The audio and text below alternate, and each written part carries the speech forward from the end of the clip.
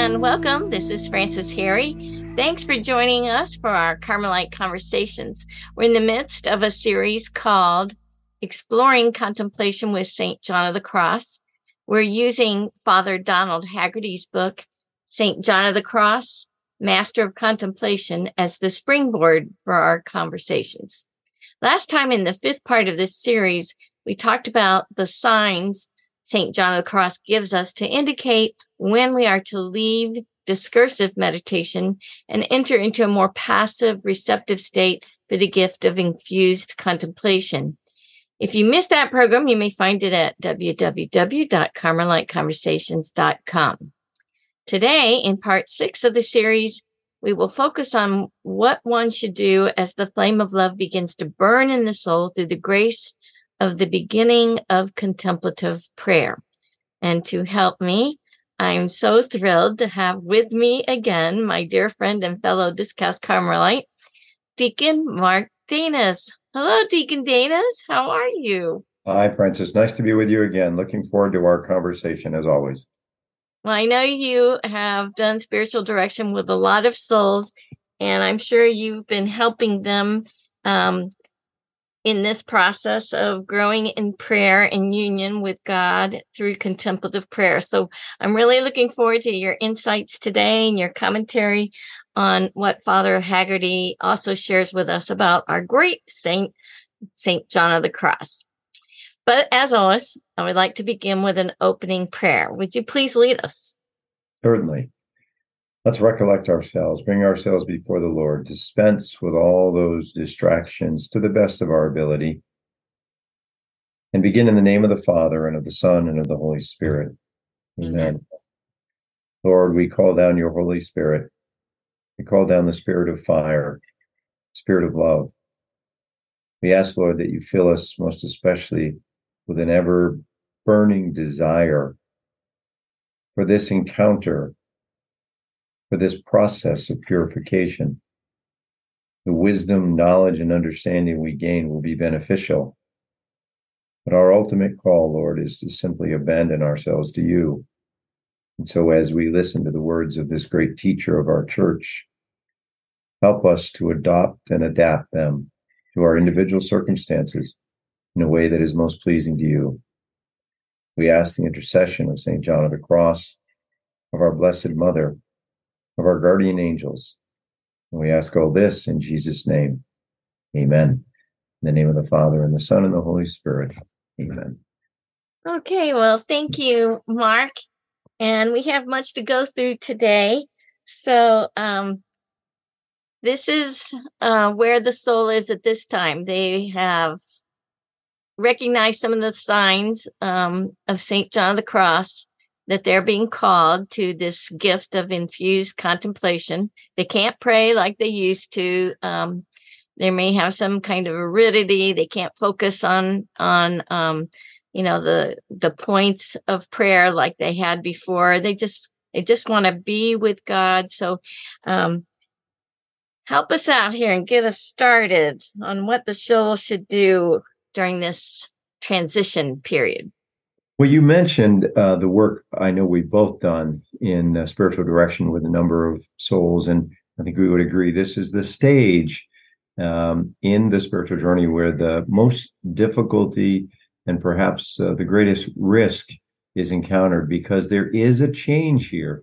Things do not remain as they were, and you even began your comments with the observation quite correctly that meditative prayer, the method that we had previously used, we will discover is no longer appropriate, not in fact even possible. We will find ourselves unable to muster the imagination and the various techniques that we've used in the past to get ourselves through that necessary, but nonetheless now inappropriate approach to encountering God. And Father Haggerty himself says, this is not a matter of adopting a particular method. In my own words, that was true before, but we're moving away from that. Rather, again, in Father Haggerty's words, it is about growing accustomed to a different inner ambiance of soul in prayer. I confess I went and looked up the word ambiance. He even put it in italics. I know what it means, at least I thought I did. And I'm not sure I would have used that particular word in this context, but it does refer to the setting, the sort of the environmentals, the context. I've used that word many times for our prayer. And I think in that respect, it's certainly applicable, if not maybe the first choice I would have made for a word there. But he is trying to help us understand that it isn't just our approach, hence the dispensing with methodology, but it is our disposition that matters most here. How are we approaching prayer? Again, the analogy to relationships, human relationships, I think is appropriate. You know what it's like to have been in relationship, Francis, with somebody on a very intimate level for many, many years. And I'm sure that you and your husband, Doug, who I know well, have the same experience as my wife, Becky, and I, that at this stage of our lives, we don't have to say everything, right?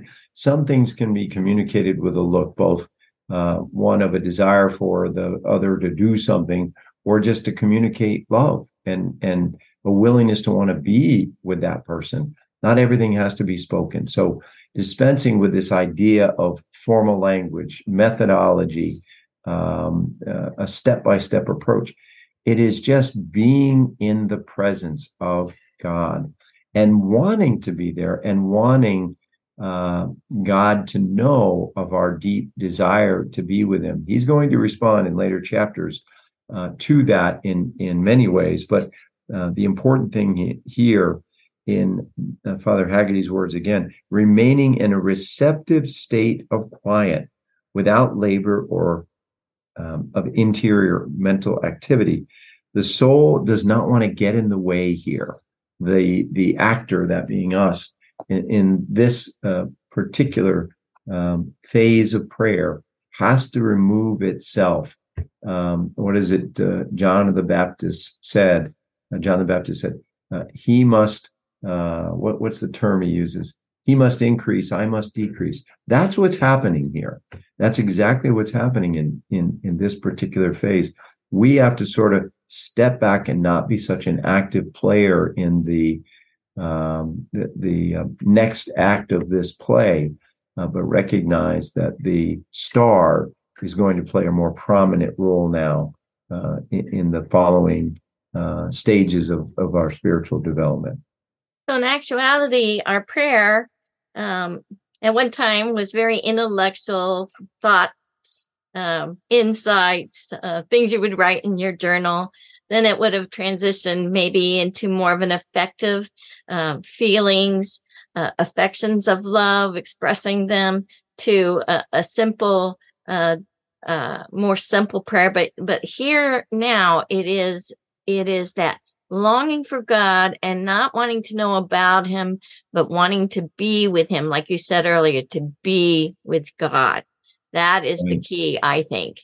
And this silence, yes, outwardly, but now, as you're saying, more inward silence is filled with that loving attention toward God in a very peaceful, relaxed state, would you say? Yes. And silence is a good word. I'm actually reading a book, I'll share it with you later, on those 11 stages of silence that you and I are both familiar with. But it is practicing, the silence of sound, of words, of the senses, of the imagination, of the heart, all of those. All of those have to come into conformity. And the question is, perhaps anyway, on the part of our listeners, why is this necessary? Remember what we said in an earlier conversation. God is moving his work, his transformative work, from the exterior to the interior. He's trying to move through the way that we normally encounter him, the way that we normally engage him, the way that we would communicate back to him. All of that has to be silenced, put to sleep, if you will, so that he can move to the deeper interior where the healing really needs to occur within our spirit not just in our intellect, memory, and will from an exterior standpoint. Now, there are times, and Father Haggerty even cautions us on this. No, go ahead. I see you want to make a comment I'm on just that. going to say to our listeners, you probably heard the roar of an airplane go over. And I live near an Air Force base, and it sounds like they're doing drills. And so if you hear this roar while we're recording this podcast, it's not your equipment. It's on my end, so I apologize. So, okay, I'm sorry to interrupt, but I wanted No, quite all right. I just want to caution our listeners, even St. John of the Cross, and of course, by virtue of that, Father Haggerty, do remind us there may be times in this transitional phase. I don't want people thinking, oh, okay, I'm done with all that thinking now. I don't have to read anymore. I just go sit in the dark in the chapel. No, you have to be called to this. We went through this in our last conversation. If you need to replay that, I encourage it, but there are very specific criteria that lead you to the understanding that this is now where the Lord is calling you. That doesn't mean, and we said as much in the last conversation, Francis, that there won't still occasionally be those times where we sort of need to, lift ourselves up a little bit, move ourselves a little bit down the path by exercising the imagination a little bit, and moderate forms of meditation, simple reiteration. Simple phrases are good here. Reminders that Jesus loved us, that loves us, and that he's calling us, and that we have this eternal destiny. These are things that have been well seated through years, we think, of meditation, but it's okay to reaffirm that in this stage as we make this transition. So, Father Haggerty does go into describing some ways that we can enter into this inner quiet that is more receptive to the grace of infused contemplation. And so I wanted to list them for our listeners. I thought it was good that he did that. And this is things that the soul can do to open themselves up to receiving this gift. For example, the first one is maybe repeating a short sacred phrase, such as the Jesus prayer, Lord Jesus Christ, Son of the living God, have mercy on me, a sinner. Or maybe a verse from a psalm, or looking in silence at a holy image. I remember I had a priest talk to me about what we called the headshot prayer. And you'd get a picture of Jesus or the Blessed Mother that was just of their face so that you could look into their eyes. And then you would peer into their eyes and, see the speck in the middle of their eye, and sense that the love of Jesus or Mary, whoever you're looking at, would come through their eyes and you were receiving it. I really liked it. It was the headshot prayer. And then Father Haggerty also says you might want to look at a statue or a crucifix, or gaze with love toward the tabernacle in silence. And, a lot of people think, well, I'm not doing anything when I do that. Do you know how hard it is to quiet yourself? So it's accomplishing a lot to become habitual in controlling the outward silence, but in particular, the inward silence. Because once you have the inward silence, you don't think the outward silence bothers you so much. Right.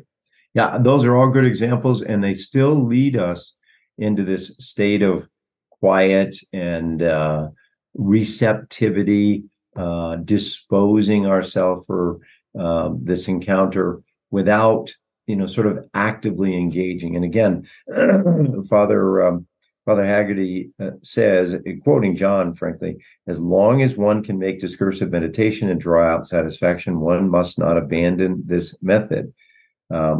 Not entirely, but you'll sense when it is moving you along. But there's something else that's happening here. And he quotes John of the Cross again, the latter part of a paragraph from the Dark Night. He says, at times, a flame enkindled increases to such an extent that the soul desires God with urgent longings of love.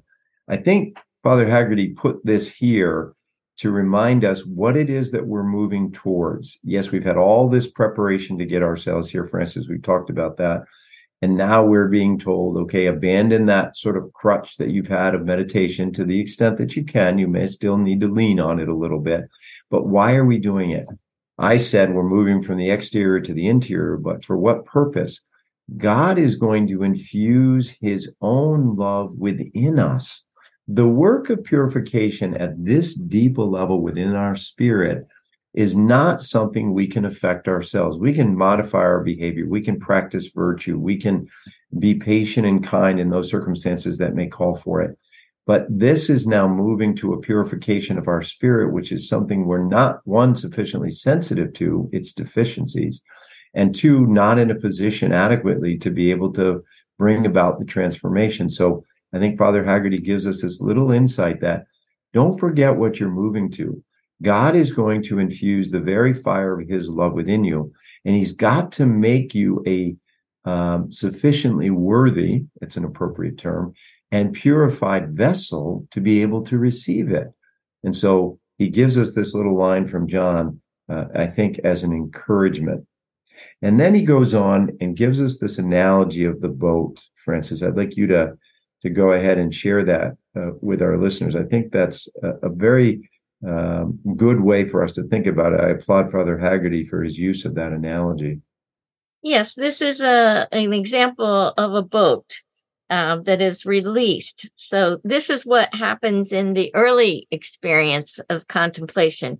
You're letting the boat go from the shore. It's being let go out into the water from what ties it, so then it can drift. So this is, to me, this really is a good example of how the soul surrenders to God. It lets go of the control and lets God take over. And the more the soul can do this, the better, the more receptive they'll be. I've also seen it written in other books. There was a book by James Kin, The Practice of Contemplation According to John of the Cross. And he's talking about just floating on the water and let it taking you wherever it will, or just sitting in the sun and receiving the rays of the sun. And that's because you can't make the sun shine on you, but you can get in the sun and receive it. And I like those analogies. He provided more in his book, James Kin. Yeah. But yes, if we can think of letting that drift along, or being a leaf along the river, flowing down the river, wherever it'll take you, that you are being supported and carried by God. And he does say, consistent with his analogy regarding the need for perhaps some meditation still, he does say the oarsman may need to, engage for a few moments to get it off the shoreline, so to speak. You all know we've all launched a boat, and you stick the oar in the mud and you push off, and then you have to row out a little bit. But eventually, the current of the body of water is going to take over, and it's going to take you out. If it's a sailing vessel, then of course the wind takes over. I like that analogy too, that we get out, we hoist the sail, but thereafter we sort of let the wind take us where it will. And I think those are both good analogies. And just to be sort of very practical, imagine you've sat down now in a chapel and it's your intention to be in prayer 30 minutes. Well, for the first 5 minutes or so, get yourself off the shore.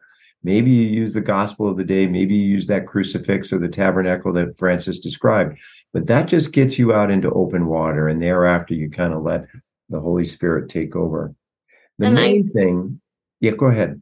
I was just going to say, I think some of the main things a soul is experiencing is peace, quiet, silence, and of course, the most critical component is love, receiving God's love and responding with love. Yeah. And John of the Cross says it's important here. Now, we absolve folks of the need for perhaps a little bit of meditative work, but It's important not to use the faculties of the intellect, memory, and will. Don't let your brain take over. Teresa used to use that analogy of the horses that drove her out of prayer. Don't allow ourselves to be assaulted by memory. And memory, again, that larger context of everything that's happened to us.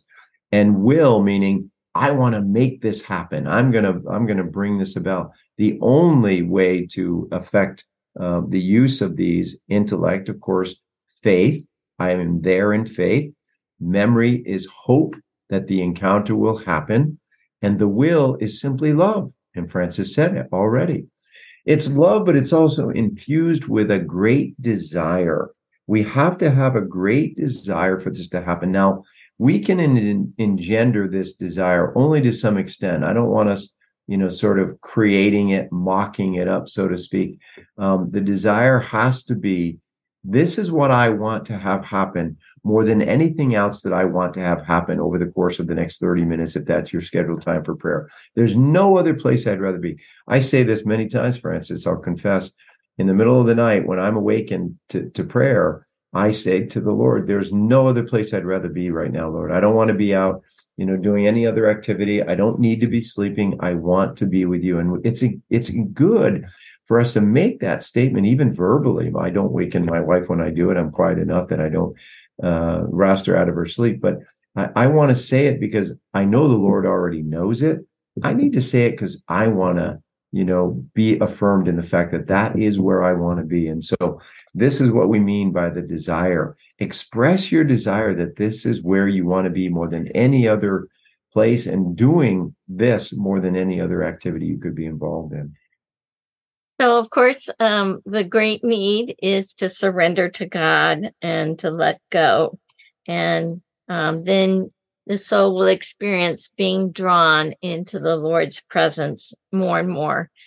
And we often talk about infused knowledge. Can you speak to that? Because, we're not talking about our intellects trying to learn things or think things, but there is a knowledge that is important here. Can you speak to that, please? Yeah. Father Haggerty says this very well. It is not a knowledge that is carried back outside of prayer for the sake of, you referenced this earlier, Francis, a journal entry, documenting something, being able to lock it in with my intellect. The knowledge in contemplation is bestowed by this inclination to love. It doesn't come by thinking about love, but in the simple awareness of a longing to love. Again, the word desire, equally appropriate here. Contemplation, according to St. John of the Cross, is nothing else than a secret and peaceful and loving inflow of God, which, if not hampered, fires the soul in the spirit of love. So you see, we've disposed ourselves, we've pushed off that shore. Our boat is free to roam, and God takes over. How does he take over? By infusing little by little his own love within our heart. And then we are captivated by that, and we simply become the receptacle. We become the one who is love. This is what we begin to experience. Yes, we have the work to have put ourselves there, but now we are on the receiving end. And so the knowledge is not a knowledge of an intellectual understanding of who God is and the fact that he loves me. Yes, those are all true, but it is a knowledge of love. The highest knowledge, the highest degree of understanding is to know that we are loved and to love in return. That's what John is referring to, and that's what Father Haggerty is elaborating on here. Now, Mark, you gave us the definition of contemplation that John of the Cross teaches, and that it's a classic quote. So if you wouldn't mind, would you please repeat it? Because this is such an important quote to understand what contemplation is. Yes, I'll repeat it and let me elaborate. You can certainly add color commentary to that, Francis. For contemplation, according to John of the Cross, is nothing else than a secret and peaceful and loving inflow of God, which, if not hampered, fires the soul in the spirit of love. So I emphasize, we are receiving here. We had to dispose ourselves. There's a great deal of purification that's gone on, a great deal of confusion that's been removed. But now God is moving to our interior. He's communicated objectively, intellectually that he loves us, but he's moving to the interior in a way that we will know him beyond even our ability to describe it. Both John of the Cross and St. Teresa of Avila say this. We won't be able to name it. We won't be able to explain it, but we will know it in a way that we would know beyond intellectual understanding anything that we might have a firm grasp of with our brain.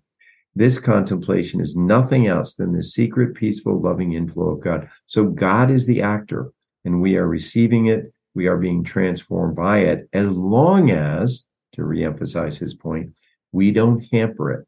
We don't try to push the boat back on shore or dip the oars in the water and take off in whatever direction we may have decided we want it to go.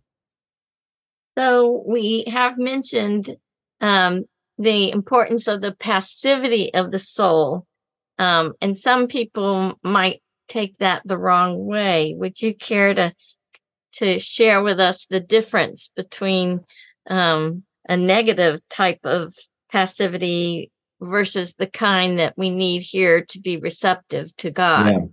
Yeah, it's a good caution, because there are people who've said, in fact, some who I've provided spiritual direction on this very subject to, can be confused by thinking, oh, so I just sit there and do nothing. I'm just sort of a lump, you just want me to shut everything down and just kind of be. That's not actually an entirely bad approach, because the Lord will take over. But no, there is an awareness. Remember, if we're using the word knowledge, there is an awareness. There is a being present too, right? To say I'm a lump on the log in the pew would not require that we be present to God. There is a being present. There is an expression of a desire that is totally inconsistent with the criticism leveled against a heresy in the faith, by the way, a quietism. Quietism is more marked by the word indifference. I'm indifferent about anything. I'm indifferent about what might happen. We're not at all indifferent.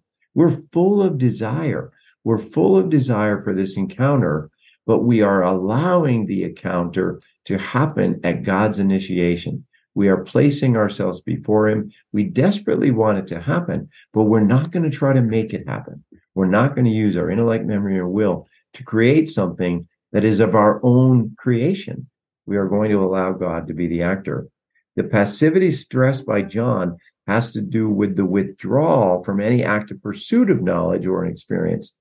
Active receptivity is what is necessary for prayer here. And I think a big difference here, when a soul is making the effort to become receptive, that if they're focusing on themselves and what do I got to do and how would I got to be, and it's me, instead of the God, so directed, that's an important distinction. And also in this kind of loving attention, it is about relationship. It's not about making self some kind of God with a little g, elevating self into some kind of quiet that is self-induced, that has no direction other than self, because we can try to make ourselves, there was a time in businesses where they would want people to go into these rooms and get quiet, but it wasn't dealing with a relationship with God at all. It was just to, train themselves to focus better, kind of thing. You know what I'm saying? I do. And I like what you said at the very beginning, especially when you said it's about focusing on the other, being inclined toward the other. All of what we've done up to this point, again, through meditation, through vocal prayer, through our reading and our study, that did have to do with preparing ourselves, getting ourselves, ready for this. And it was somewhat focused on self. And much of our prayer, unfortunately, for many people is. But here we're saying, no, be wholly focused on the other. I am communicating to God my desire for this encounter, but I'm not going to bring it about. I'm not going to make it happen. I'm not setting the standard by which it will happen. What I'm after is a desire, and the communication of that desire, a predisposition to receive, but making clear to God and to myself, I think it's appropriate that we communicate this to ourselves. There's nothing I desire more than this encounter with God, so much so that I'm no longer going to try to bring about the outcome. I've set the stage and made myself available. Father Haggerty takes a moment here, and I think it's important that we emphasize this, not to criticize different schools of prayer, but he does mention centering prayer. And there are some misinterpretations of what, in many respects, could be a good technique, centering prayer. But he draws this caution. He says, the effects of centering prayer are generally sought as a goal in and of themselves, making it a self-oriented pursuit. And I remember reading in some of the early literature of centering prayer, oh, I can sit down and in 15 minutes I can be in centering prayer.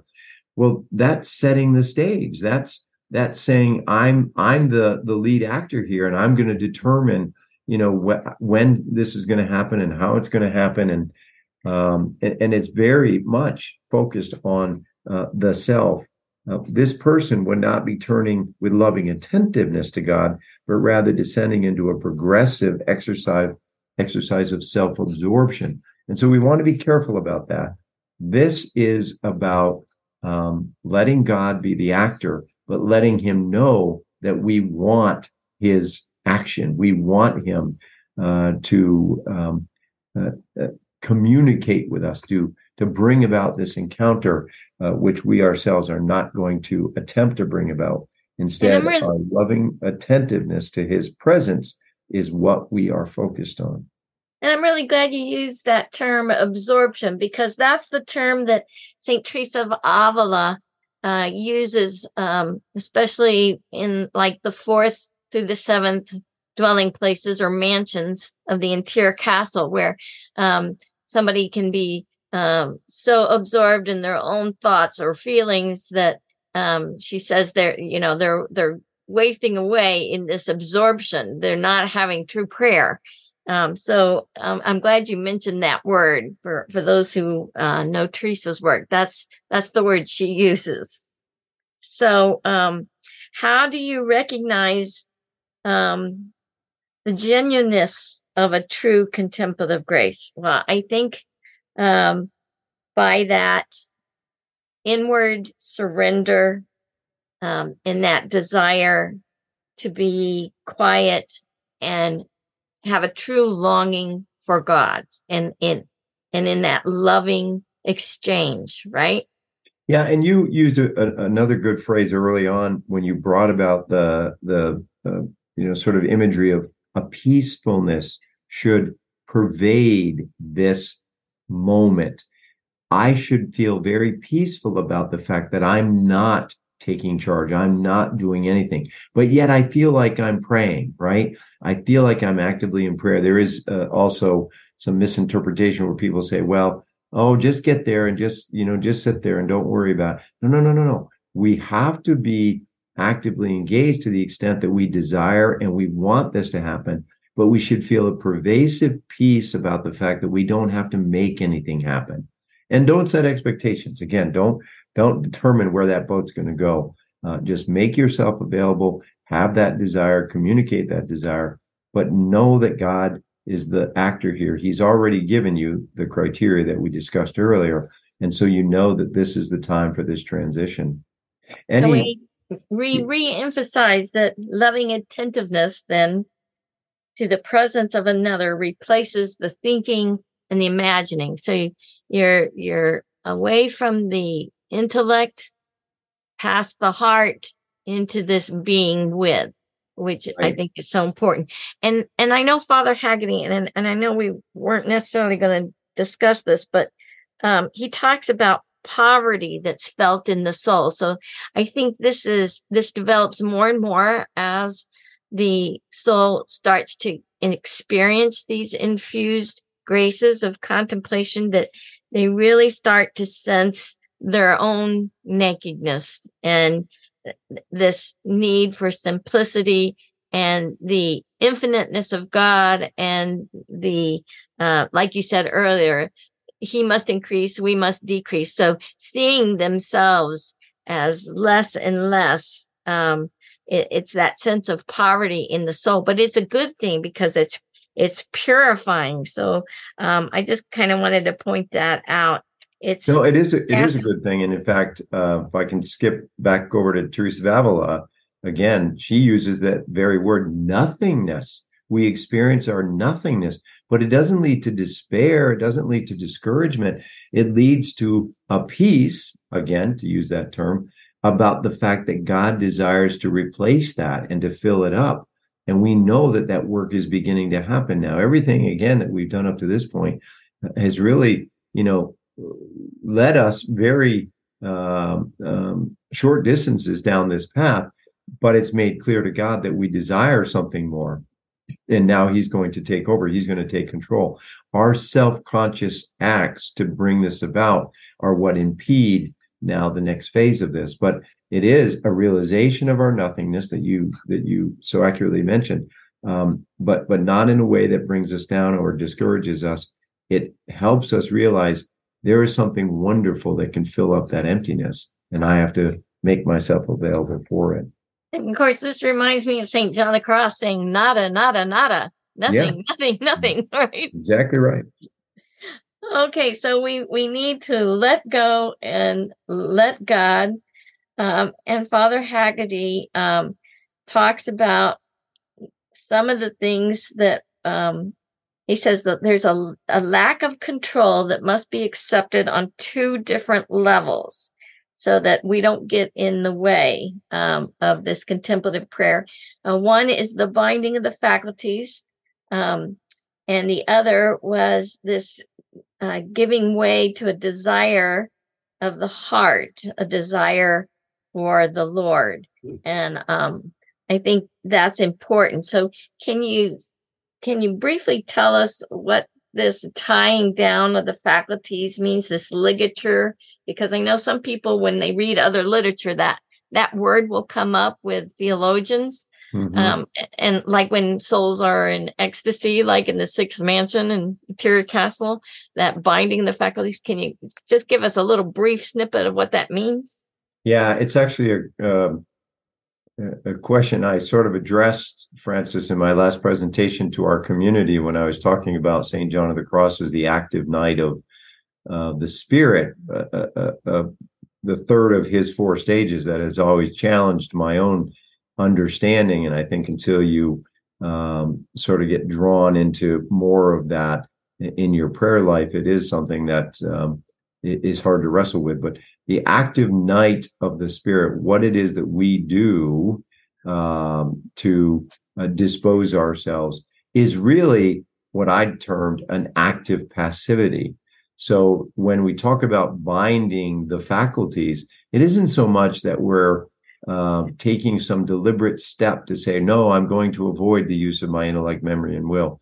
It's more actively sort of dispensing with them, looking past them, not allowing them to feed our imagination or to bring about, the sort of things that they did admirably and meritoriously in the early stages of meditation. They were very much at our disposal and very beneficial to our spiritual growth and to our coming to a deeper understanding of faith, of love, and our hope in God. But now it's an active passivity.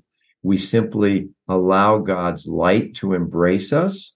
We don't try to say to ourselves, I'm getting a deeper understanding of God. I know now something more about him. We dispense with all of that. And then we certainly don't try to make decisions about what's next in the stages of prayer that we are being drawn into. So those three steps, in allowing ourselves to be embraced by that light, not defining God in any way, and not allowing ourselves to be deliberate in our decision making, bind the faculties that I just described and impede their ability actually to have any effect on what God is trying to do with us in this stage of prayer. So that binding the faculties is a clear sign that you're being moved beyond that discursive meditation. And there's a quote of John of the Cross that I think summarizes it well. God conducts the soul along so different a path and so puts it in this state that a desire to work with the faculties would hinder rather than help his work, whereas in the beginning of the spiritual life, everything was quite the contrary. Right. And again, as further affirmation of this binding and the willingness to allow ourselves to move down that path, I'd go back to the phrase that you brought up earlier of peace. We feel a peace about it. We feel peace. When we were in meditation before, if we went into the chapel, and we're now actively in meditation, we're not being called to this higher level.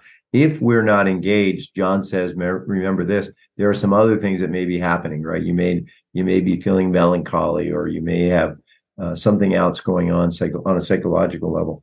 But here, the absence of any active engagement, control, to use the phrase you read just a moment ago, brings us peace. I feel more peaceful than I'm not engaged in that activity that it was before, active meditation or use of the faculties.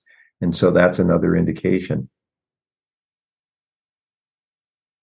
All right. So this shift from meditation to contemplation is really now giving us a different experience of God, instead of the image that we have of God. Now we are experiencing him in a different way. It's subtle, it's delicate, especially at the beginning. And it's teaching us a different way to know God. So he's revealing himself in a new way, beyond those sensory faculties, beyond the intellect, memory, and will, which now they need to be purified in order to be open to God's Spirit, right? Right.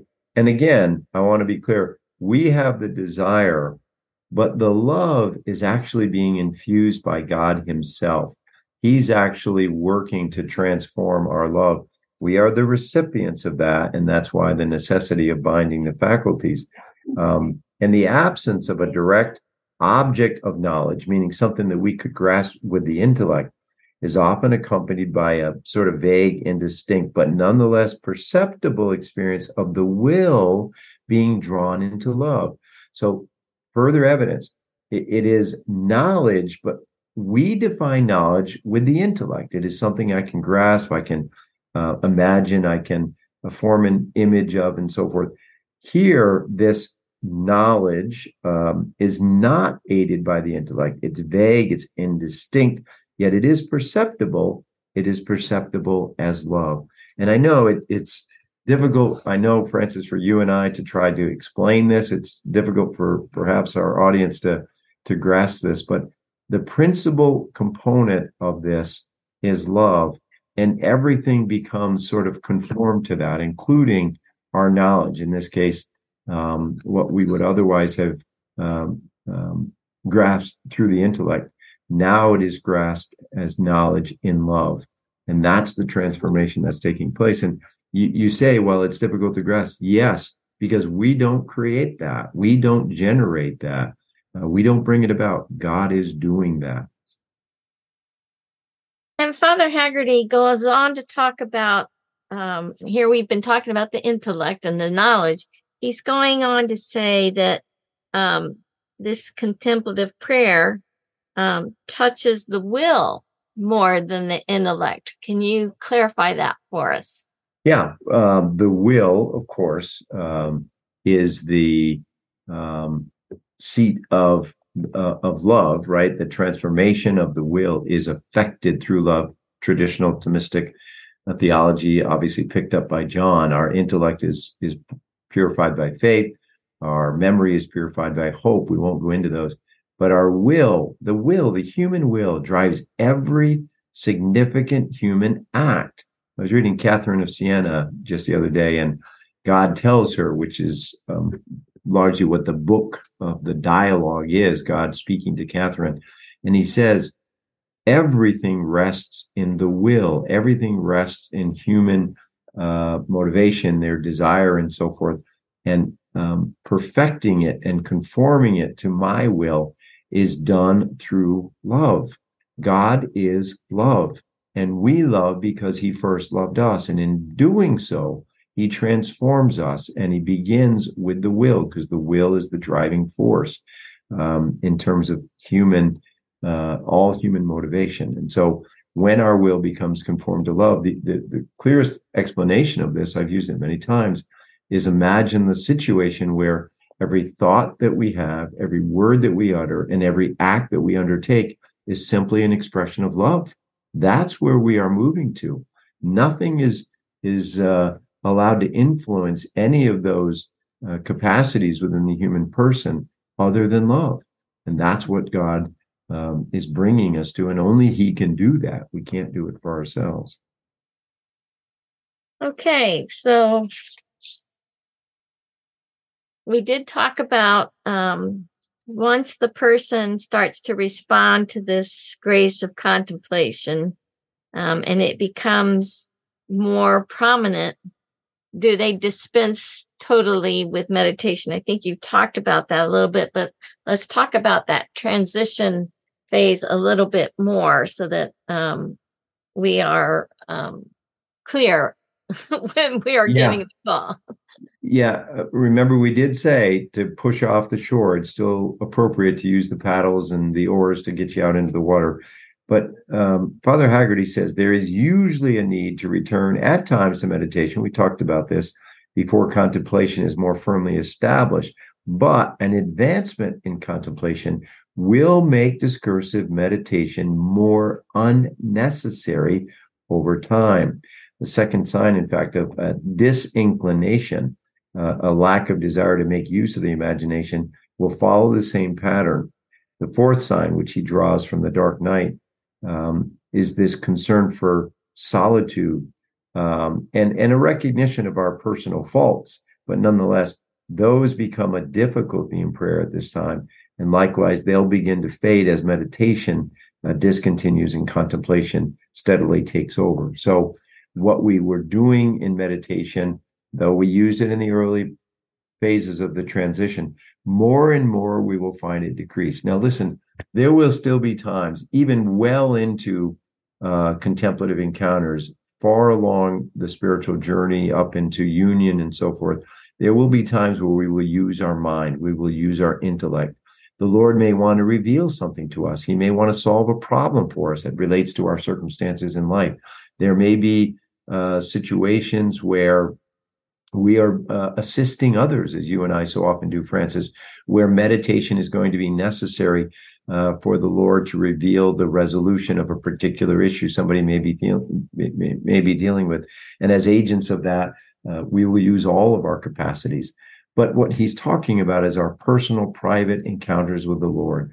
More and more as we move deeper into contemplation, they will become more interior, more quiet, more subtle, more peaceful, and more focused exclusively on love and a loving encounter.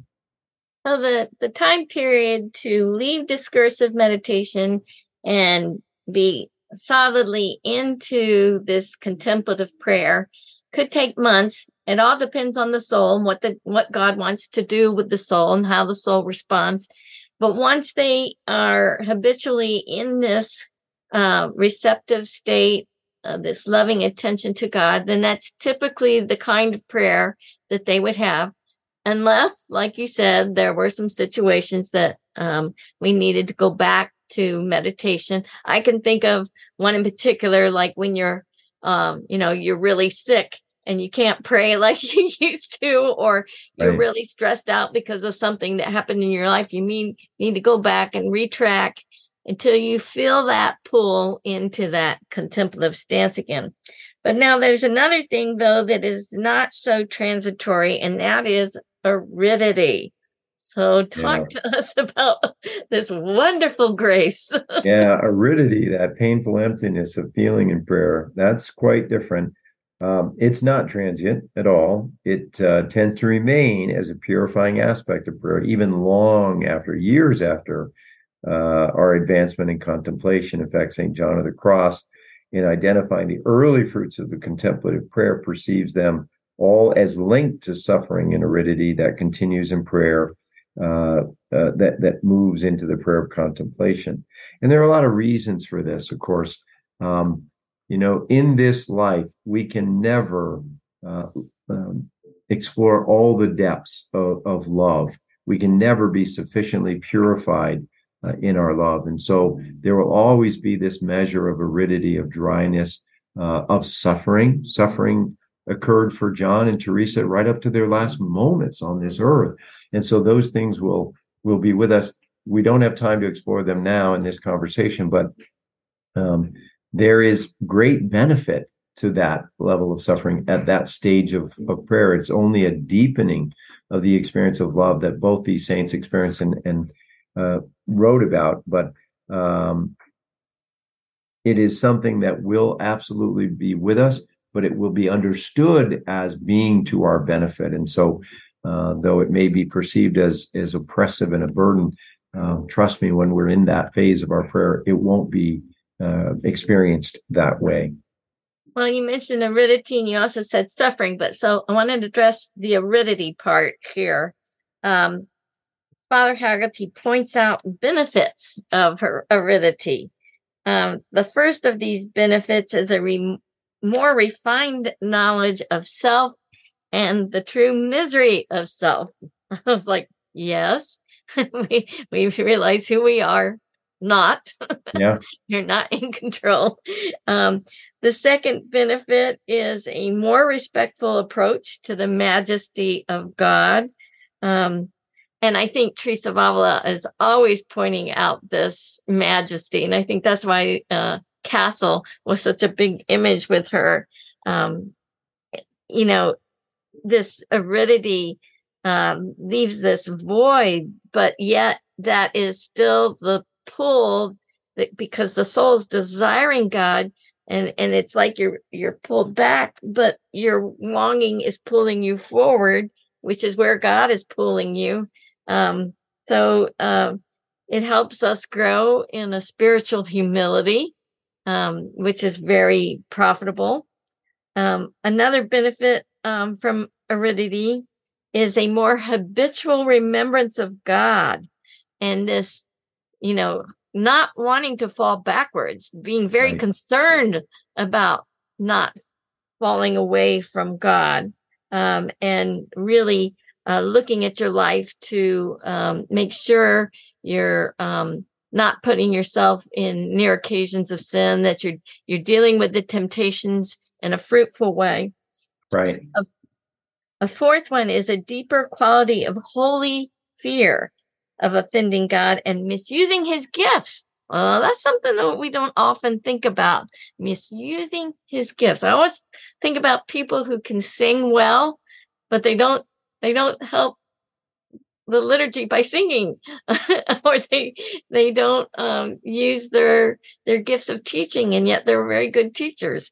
Mark, you have a great gift for teaching, for your preaching, very gifted, and you're using them so well. I'm so thankful that God's given you these gifts to share with us. So it's important for us to know the gifts, because they're not ours, they're God's gifts, and we're his stewards using those gifts. So, there's nothing else that appeals to St. John of the Cross more than the chance to serve God and to love him more. So, and then the final point that Father Haggerty mentions is he quotes John of the Cross by saying, these aridities then make people walk with purity in the love of God. Yeah. And then he goes on, Father Haggerty does, again, drawing from John. The other thing that's going to stay with us, in addition to the aridity and all of the benefits that you just identified that accrue from that, are temptations. In fact, temptations are going to be prevalent. For if a soul, according to John of the Cross, is not tempted, tried, improved through temptations and trials, its senses will not be strengthened in preparation for wisdom. Mm-hmm. So a deeper quality of this holy fear of offending God that you talk about is based on those temptations. We will be tempted. Now, there is a point at which Teresa of Avila tells us that Satan himself will actually be more fearful of the soul than the soul would be of Satan, because at that point of intimacy with God, the soul can do great damage to the kingdom of evil. But up until that point, there are still going to be these temptations that will surface. And, God does it for a number of reasons in his own wisdom, perhaps to unearth something that hasn't been entirely purified within us, but as much perhaps to just keep us humble.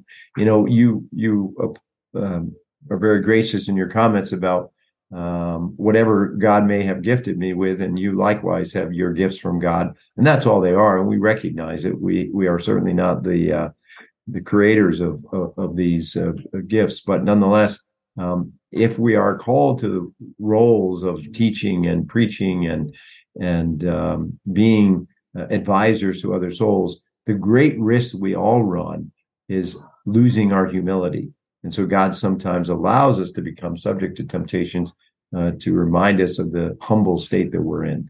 And so all of this is for our benefit, even though it's experienced as something difficult at the time. And this humble state that you speak of, it's like, when the soul was, mastering discursive meditation, doing a lot of mental prayer, using their mind a lot or their heart, there's a certain, feeling that I've excelled. I'm a great prayer warrior, Yeah. But now, after going through this transition and starting to experience this infused contemplative prayer, the soul is now more fearful and disquieted about themselves, and they're lacking now in that self-satisfaction. So it leads them to that more pure, humble state, which is the better state. Yeah. In fact, John of the Cross reminds us, in the measure of the degree of love to which God wishes to raise a soul, he humbles it with greater or lesser intensity, or for longer or shorter periods of time. So if you're in a state of being humbled recently, take heart, because it means God is looking to raise you to a higher level of love and intimacy with him. And doesn't that remind you of that litany of humility? Yeah. Of Cardinal de Vaux? Yeah, absolutely. I think the last point we want to close with here, Francis, is courage. Courage takes on a key role in contemplation, especially with regard to this aridity that you mentioned, and an incapacity for experiencing satisfaction in prayer. Teresa of Avila, of course, used the phrase determined determination. Later in her work, she uses the word courage.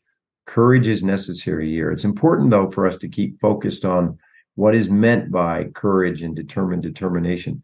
It isn't that we are, fighting our way through this and taking it on ourselves and making these things happen, as we might so often imagine courage in the context of military conflict or sporting events or what have you. Here, courage is the courage to abandon ourselves, the courage to leave ourselves vulnerable for the work that God wants to do in us. And it's something somewhat inconsistent, I think, with the modern understanding of these phrases, determination and courage.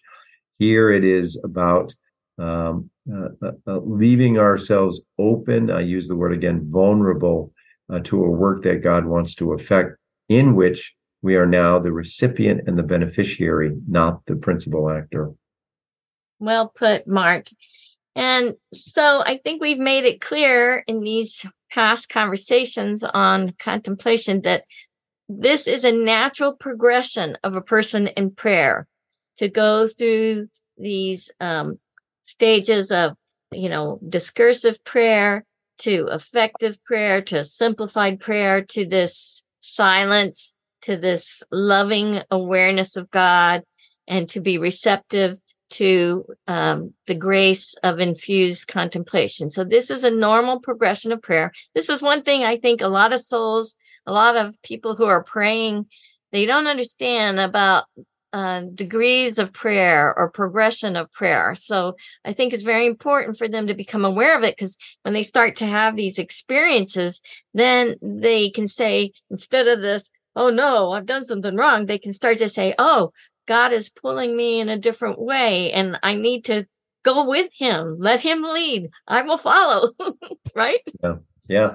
I mean, imagine nothing in our life is static, whether it's our intellectual pursuits or physical endeavors in fitness and so forth, music, if we are pursuing musical skills, language, nothing is static. You don't just go to the place of engagement, whether it's a gym or a symphony hall, and do the same thing every day and expect nothing but the same outcome. Why would we imagine prayer is like that?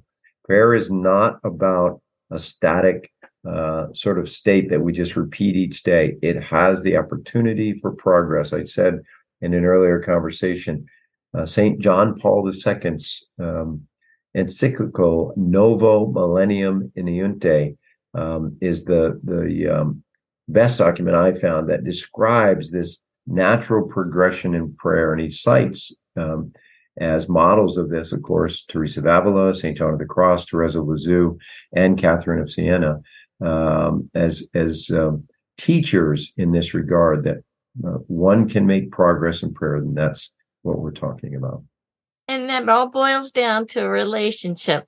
So to grow in intimacy with God, this is the norm, that there will be changes. And hopefully, as the soul responds favorably to God's call, it will lead to this greater intimacy and union with the Lord. Well, Mark, thank you so much for sharing with us today and helping us to understand the wisdom of St. John of the Cross, especially in growing in union with God in this life of love through this grace of infused contemplation. And I'm wondering, would you mind leading us in a closing prayer, please? Certainly. In the name of the Father, and of the Son, and of the Holy Spirit. Amen. Heavenly Father, thank you for this spiritual conversation, an opportunity to hear the words of one of your great saints, one of the teachers of contemplation, and also giving us the opportunity to respond to this invitation to a deeper intimacy with you. We know, Lord, that this is your work and that you bring about this transformation. But we also have responsibilities to dispose ourselves and to prepare ourselves, and then to accept this transformation within us. We ask for the grace to do that. We ask most especially for the desire to be inflamed with the fire of love, that we might respond to your call. We ask again for the intercession of St. John of the Cross and the Blessed Mother. We ask all this in Jesus' name. Amen. In the name of the Father, and the Son, and the Holy Spirit. Amen. Thank you very much. In our next program in this series, we're going to talk about the purity of the soul that's needed for this grace of infused contemplation, and maybe some of the challenges that the soul faces. So we hope you'll join us again in the future. And until we meet again, God bless you, keep you, and keep praying.